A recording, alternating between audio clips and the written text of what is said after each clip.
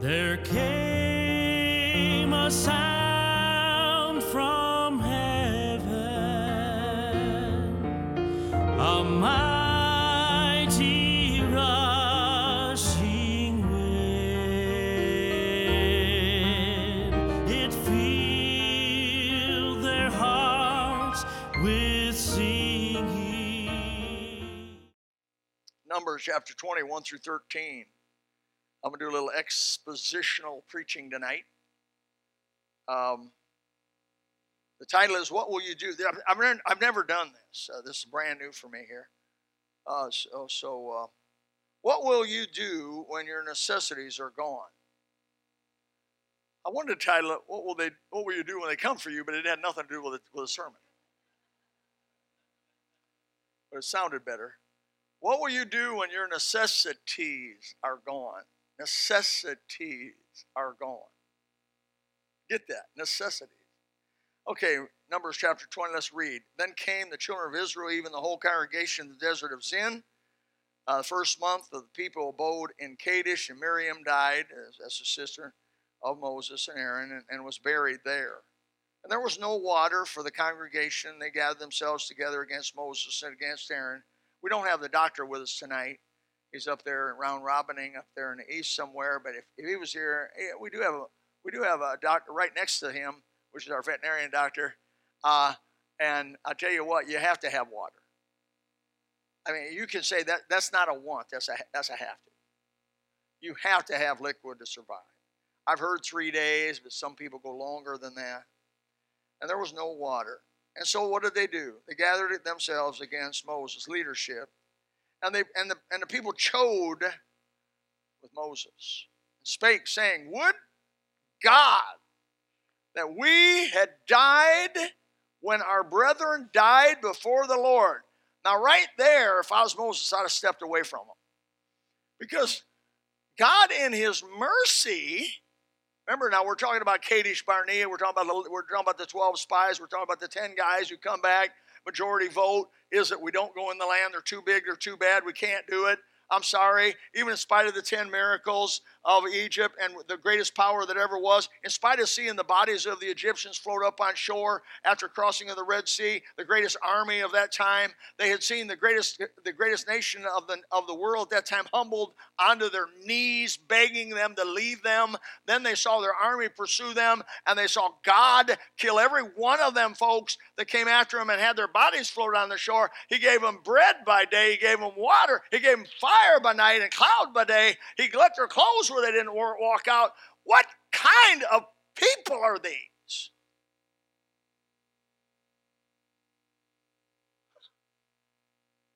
What? They go to Kadesh Barnea. Joshua and Caleb said, man, we can do it. We can do it. He's done all this other stuff for us. We can do it. We can beat him. Those giants are nothing before us. Those walled cities are nothing before us. I told you this morning, look what he did in Jericho, just to prove to them, you naysayers were wrong. And he took them out. Nope. 10 said no. Majority of vote carried. First, second vote, and majority carried. God said, okay. You don't believe me? Every one of you, 20 and above, are going to die in the desert. Now, the spies that went in, they died immediately before the Lord. But the rest of them old boys, he gave them mercy. God in his judgment gave them another 40 years of life. You may look at that like judgment, but I look at it like mercy. He allowed them to live, to see their grandkids for 40 more years. Yes, it was in the wilderness, but it was merciful. Look at the ingratitude there. Would to God that we had died when our brethren died before the Lord. And when they brought up, and why have ye, that's plural, that's Moses and Aaron, brought up the congregation of the Lord into the wilderness, that we and our cattle should die there. Moses and Aaron did not do that. God did that. Moses and Aaron did not say you're going to wander 40 years in the wilderness and die. They just repeated what God told them. It's interesting. and ye have brought the congregation. And wherefore ye made us come up out of Egypt? Whoa, whoa. And bring us into this evil place. It is a place of no seed, no place of seed, or of figs, or of vines, or of pomegranates. Neither is there any water to drink. And Moses and Aaron went in the presence of the assembly of the door of the tabernacle of the congregation, and they fell upon their faces, and the glory of the Lord appeared unto them. No wonder. The Lord spake unto Moses, saying, take the rod, gather thou the assembly together, thou and Aaron thy brother, and speak ye, plural there, unto the rock before their eyes, and it shall give forth his water, and thou shalt bring forth to them water out of the rock, so thou shalt give the congregation their beasts strength. Moses took the rod from before the Lord, as he was commanded him. And Moses and Aaron gathered the congregation together before the rock. And he said unto them, now this is when Moses became an independent, fundamental, Bible-believing Baptist, which was backslidden. I've seen preachers this way. They get bitter. Preachers can get bitter. They can get bitter. Let me tell you, if Moses can get bitter, a preacher, you can get bitter. And he got bitter. Hear now, you rebels. Must we fetch you water out of this rock? Moses lifted up his hand, and with his rod he smote the rock twice. I bet after he smote that the first time, nothing happened. He goes, oh. He gave it another shot. Water came out abundantly, and the congregation drank, and their beasts also. And the Lord spake unto Moses and Aaron, because ye believed me not, to sanctify me in the eyes of the children of Israel. Therefore ye will not bring this congregation to the land which I have given them. Boy, he had looked forward to that all those years. This is the water of Meribah, because the children of Israel strove with the Lord. He was sanctified in them. Let's see if we can learn something from this passage. A few things we can learn. What would you do if you had lost or you lose your necessities? Not your wants. Not your nice clothes, not your AC, not your nice cars or trucks, not your shoes, not your nice house, not your freedoms even, not your security, not your money, but you lost your water. There's a farmer down here, educated farmer. And I'm going to tell you one thing he knows is you got to have good water. You can have all the land you want. You can have all the sweet soil you want. You can have the greatest weather you want. But you got to have good water. The pH got to be right. Everything's got to be right, because really this world runs on water. You want to know why we fought for 12 years out there to keep mines from digging that hole inside of Florida up 110 feet deep? You know why we did that? Because it would have destroyed the water supply for Lee County, because that's where all your drinking water comes from, is out by my house. They got these big 12-inch wells put down all along everywhere. And that's the drinking water. And we don't have fair water, we got great water. We have fabulous water in Lee County. 350 parts per million total dissolved solids right out of the ground. That's better than softeners, oftentimes. And Lee County does understand they got good water, and they protected it, praise God. They voted against, by the way. Your commissioners voted against money, big money. My neighbors were coming to me and say, money always wins. Who has the gold makes the rules and all that other stuff. And there were enough naysayers came to me. They told me, you don't have a chance against all them Philadelphia lawyers. You don't have a chance against. In fact, they may just hire one of them dump trucks to kill you one morning. And I thought, maybe. If I get killed by a dump truck, you know they took me out. But we're still not going to give in. And we went up there as a bunch of ragtag neighbors. And our women got before them commissioners and cried about their babies being hit by dump trucks, and that was beautiful. I always picked the women that were emotional. You go up, please you go up. You cry a lot, go up. And man, they'd get up there and they'd weep about their children hypothetically getting killed by dump trucks, because if we didn't stop that out there, listen to this, there'd be 10,000 dump trucks per day going down Corkscrew Road. That was the count. And you know what? That many dump trucks, they're going to take you out once in a while. Well, what it all came down to was water. Water. It wasn't about safety. It wasn't about truck trips. What about all that is that the county was worried they were going to lose their water. Why? Water is a very necessity for our lives. We have to have water. So I don't think you can be so hard on the children of Israel here. Because when you think about it, they already had lost everything that Egypt had to offer. And they had been in Egypt. And they had lost the security that they used to have in Egypt. They lost the nice beds that they slept on in Egypt.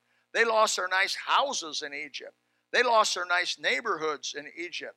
They lost their steady food in Egypt with leeks and garlics and all the goodies that go with whatever, spices and things that went with their food. They lost the fancy food and the vegetables in Egypt. And where they were at and where God had them, there was sand everywhere. I mean, there was sand in their hair. You know how sand is? You go to the beach, sand in your hair. You got sand in your hair. Sand in their bed. Sand in their food. Sand in their eyes. Sand on their skin. Sand in their mouth. Where they were, there was sand everywhere. You can't be in a desert where there's sand without having a wind blowing and having not sand, just literally. And you sweat. It's a good combination. You sweat, sand blows, it's on you. It's in everything. It's in your socks. I hate sand between my toes. How many agree to that? I mean, I can take almost anything. You can torture me anything, but you put sand between my toes, I'll confess anything. Just please get that sand out from between my toes. I just cannot stand it. They've been out there for many, many years. They were a condemned and doomed generation. That'd be another sermon, a doomed generation. They were a doomed generation. God says you're going to go wander 40 years and die. You will not enter into the promised land. They were doomed. From that moment on, they were doomed. There was no hope. God told them that they were all going to die from 20 up. They had no hope of a good future. They had no hope of progress. No hope of God changing his mind or forgiveness. Their kids had hope. Their grandkids had hope. They were going to inhabit the promised land. They were going to take it over under Joshua. God said that your children will do that, but you won't.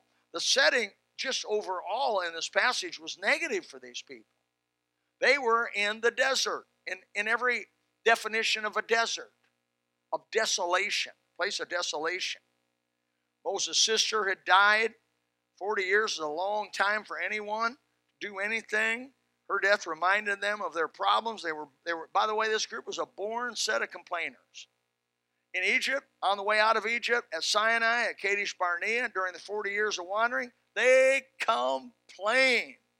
I mean, there is a group, a generation given over to complaining and an attitude of ingratitude.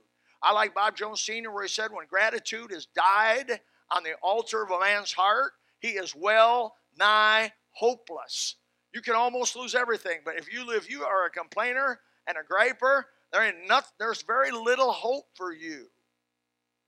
They were children of almost no faith. In fact, the Bible said they're children of no faith in God's abilities. They loved the present world better, and they wanted this present world and everything it had to offer for them. They said, there's no more water. That's it for us. You've taken everything else away from. And by the way, who did they blame? I don't remember reading God. They're blaming God in this passage. They kept saying, you, Moses. They were after Moses. They were after him. And you, Moses, are the problem here. You brought us out of Egypt. Moses didn't do anything. Man, Moses went over and watched a bush that was burning, wanted to go over and see what was happening. Said, take your shoes off for the ground. He stands holy. I am going to send you to them and then take you out. I thought it was God that was behind the whole thing. But I'm going to tell you, you go nowhere complaining. And everybody said, especially with God. 1 Corinthians chapter 10:10. Neither murmur ye, as some of them also murmur and were destroyed of the destroyer. Philippians 2:14. Do all things without murmurings and disputings. Wherever you find that kind of spirit, you find pride. Wherever there's contention, there's what? Pride. And you find God's people, when we lose our spirit of thankfulness, our spirit of just gratitude for being alive and being allowed to be here and being allowed to serve God in some way. And however you may end up financially, physically, or everything else, just always have a spirit of thankfulness in everything. Give thanks. For this is the will of God concerning you in Christ Jesus. They complained almost everything. But they complained about their necessities, not having necessities. They complained about leadership. They complained about manna. They complained about manna. What is it? It was Krispy Kreme.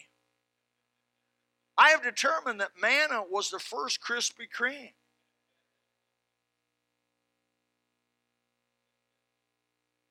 They complained about lack of spice. They complained about lack of meat. They complained about giants in the land. Listen, over and over and over, they complain in verses 3, 4, and 5. This evil place. God will test us as he tested them to see what is really in your heart. You say, what's God going to do in my life? He's going to test you. You say, I'm saved. Okay, good. Now God's going to test you to see if you're real. He's going to see what God's going to do by what he brings in your life. He's going to see how real. Most people are fine when they're comfortable. You know, when we're going good, finances good, house is good, everything's good, we're good. Most people are fine while they're in no pain. Most people are fine while the future looks bright. But what about when you don't have water? That's bad, isn't it? If you don't have water, you got no water, have no food on top of that. Well, God gave them this, and I tried to have mercy on them. You know, you got to figure that God gave them the same food to eat to test them. I mean, name something you like, macaroni and cheese. When I was going to college for 7 years, poor as a church mouse, I would really think a long time before going down to the local butcher and buying horse meat for $1 a pound, because I didn't really eat much meat. We ate mostly mac and cheese. You're looking at a product of mac and cheese. And I didn't worry about preservatives. I hope they had some in them. But they didn't get to. He knew they needed variety. I mean, God has made variety in the food we eat. Even animals need variety. Pigs like to eat a lot of different stuff. Birds eat a lot of different stuff. Dogs even will eat a lot of different stuff. Chickens eat a lot of different stuff. Animals, and this veterinarian here will back me up later on, they like variety. They actually search around and eat different stuff. They don't just eat one thing. And so God knew that his people needed variety to eat, but he said, no, you're not going to have that. I'm testing you to see what you'll do if I take it away. Deuteronomy chapter 8, verse 16, if you don't believe me. Who fed thee in the wilderness with manna, which thy fathers knew not, that's Krispy Kreme, and he might humble thee, that he might prove thee to do thee good at the latter end. Deuteronomy, by the way, it's all that whole test was so that he could do them good. Deuteronomy 8, 2 and 3 says, and thou shalt remember all the way which the Lord thy God led thee the 40 years in the wilderness to humble thee and to prove thee, to know what was in thine heart, whether thou wouldest do his commandments or no. And he humbled thee and suffered thee to hunger and fed thee with manna, which thou knewest not, neither did thy fathers know, that he might make thee know that man doth not live by bread only, but by every word that proceedeth out of the mouth of the Lord doth man live. Does that sound familiar to you? You remember the devil came up to Jesus and said, tell you hungry, tell them stones to become bread. You're God. If thou be the Son of God, which is a deity, then just tell that stone to become bread. And he says, man doth not live by bread alone. He was quoting back here, Deuteronomy chapter 8, verse 3. The whole contest is in this thing, the whole test is that we realize everything centers in God. God even caused the women, to have to wear the same clothes for 40 years. I kind of wish I'd have been there. You imagine the ladies? Look at this. Same outfit. Same outfit I came out of Egypt with. Same color. Every day. Same outfit. I've tried to get rid of it. I threw it outside. It rained down. It wouldn't hurt. I won't wear out. I'm fat. It just grows with me. My shoes. Look at these shoes. Same shoes. In the hurry, I only took one pair of shoes. Can you imagine? How can you live with one pair of shoes?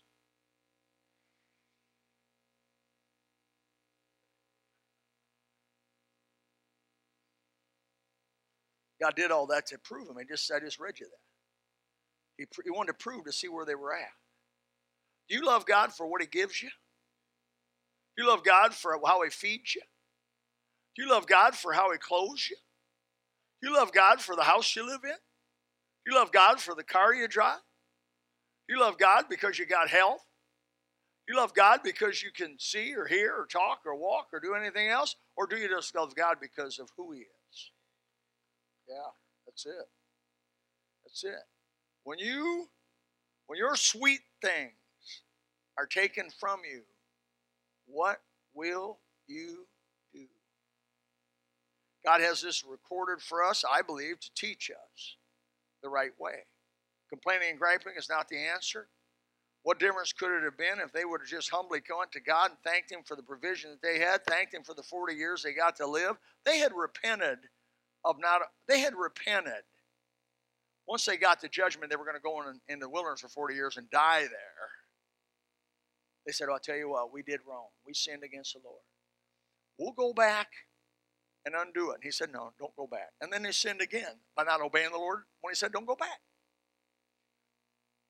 And so they went back in there and they got chased and killed and everything. So they were disobeying the Lord, and God judged them for not going. They said, well, no, that's not going to be right. We're going to change that judgment. We're going to go the next day. Too late.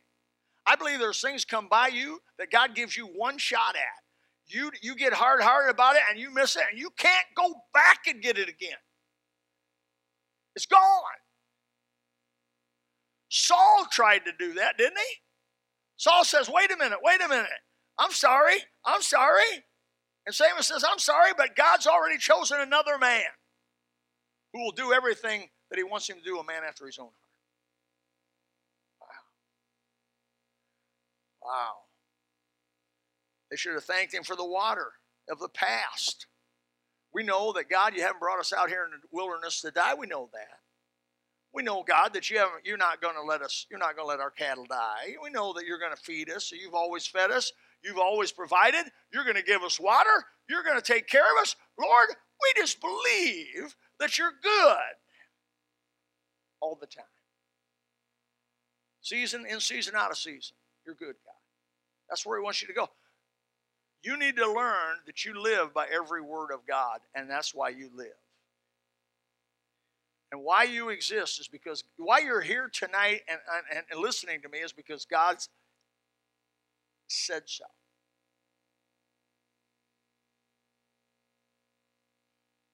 I don't doubt in a group this big, by this time next year, God's going to call some of you home. God's going to tell you can't go back to gospel anymore.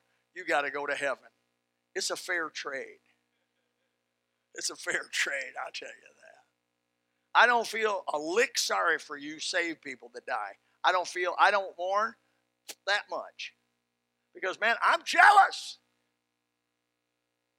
Oh, so-and-so died, got to go have their entrance into the kingdom of God and have all the angels there and everything else there. Oh, what? Why not me? Why don't I get to go? Oh, you're not done yet. You stay there and work. Okay. But, man, humble themselves. I mean, I miss people. Don't get me wrong. I miss people. I miss Jim McCullum. I miss Ernie Stewart. I sit down with them a few minutes. But God forbid that I'd ever want to call them back. Remember the Lord's Prayer? You remember the Lord with the prayer he taught his disciples? Give us this day our daily bread. It also can be read, I think, give us our food day by day. Give us our daily provisions. Jesus, if it was important that Jesus told his disciples, you need to ask God to give you your daily provisions day by day, we should do that. Give us this day our daily bread. Don't be assuming that you're always going to have food. Don't be assuming the necessities of life unless God wishes you to have them. So I say, Lord, please give us today our daily bread. You live by every word of God that proceeds. You live by every word that proceeds out of the mouth of God. God pulled their plug to see where they would go. And he will pull your plug once in a while to see where you'll go. Will you complain? Will you gripe? Will you blame the leadership for your problems and for the problem? Or will you just say, God, I believe that everybody exists and everything's happened by the grace of God and by your will. And you're going to just humbly leave it in his hands. Humble yourself under the mighty hand of God. He'll raise you up. Thank him for your past provisions. Thank Him for your present testing. Trust Him. Do not panic because He has not forgotten you. He will be there for you. And when all the dust settles in this life, nobody's going to be able to point a finger and say, God failed me.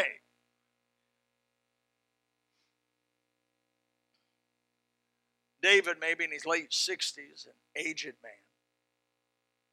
I just was reading through about David's life again, and I get a kick every time I read down through it. You know, you read through David's life, you got to get a kick.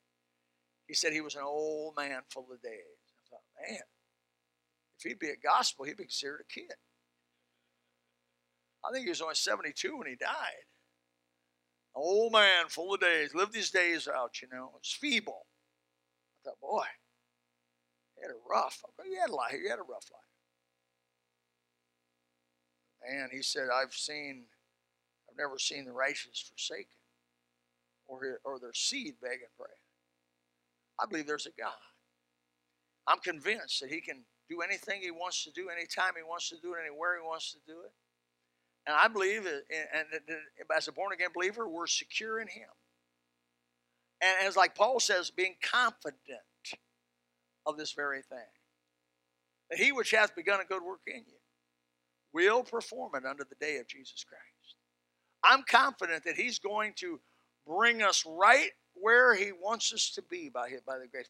I don't know what's in your life. I don't know what your future is. I don't know what our national future is. It looks wild. You old timers, no, this looks the wildest I've ever seen it in my life. I know that.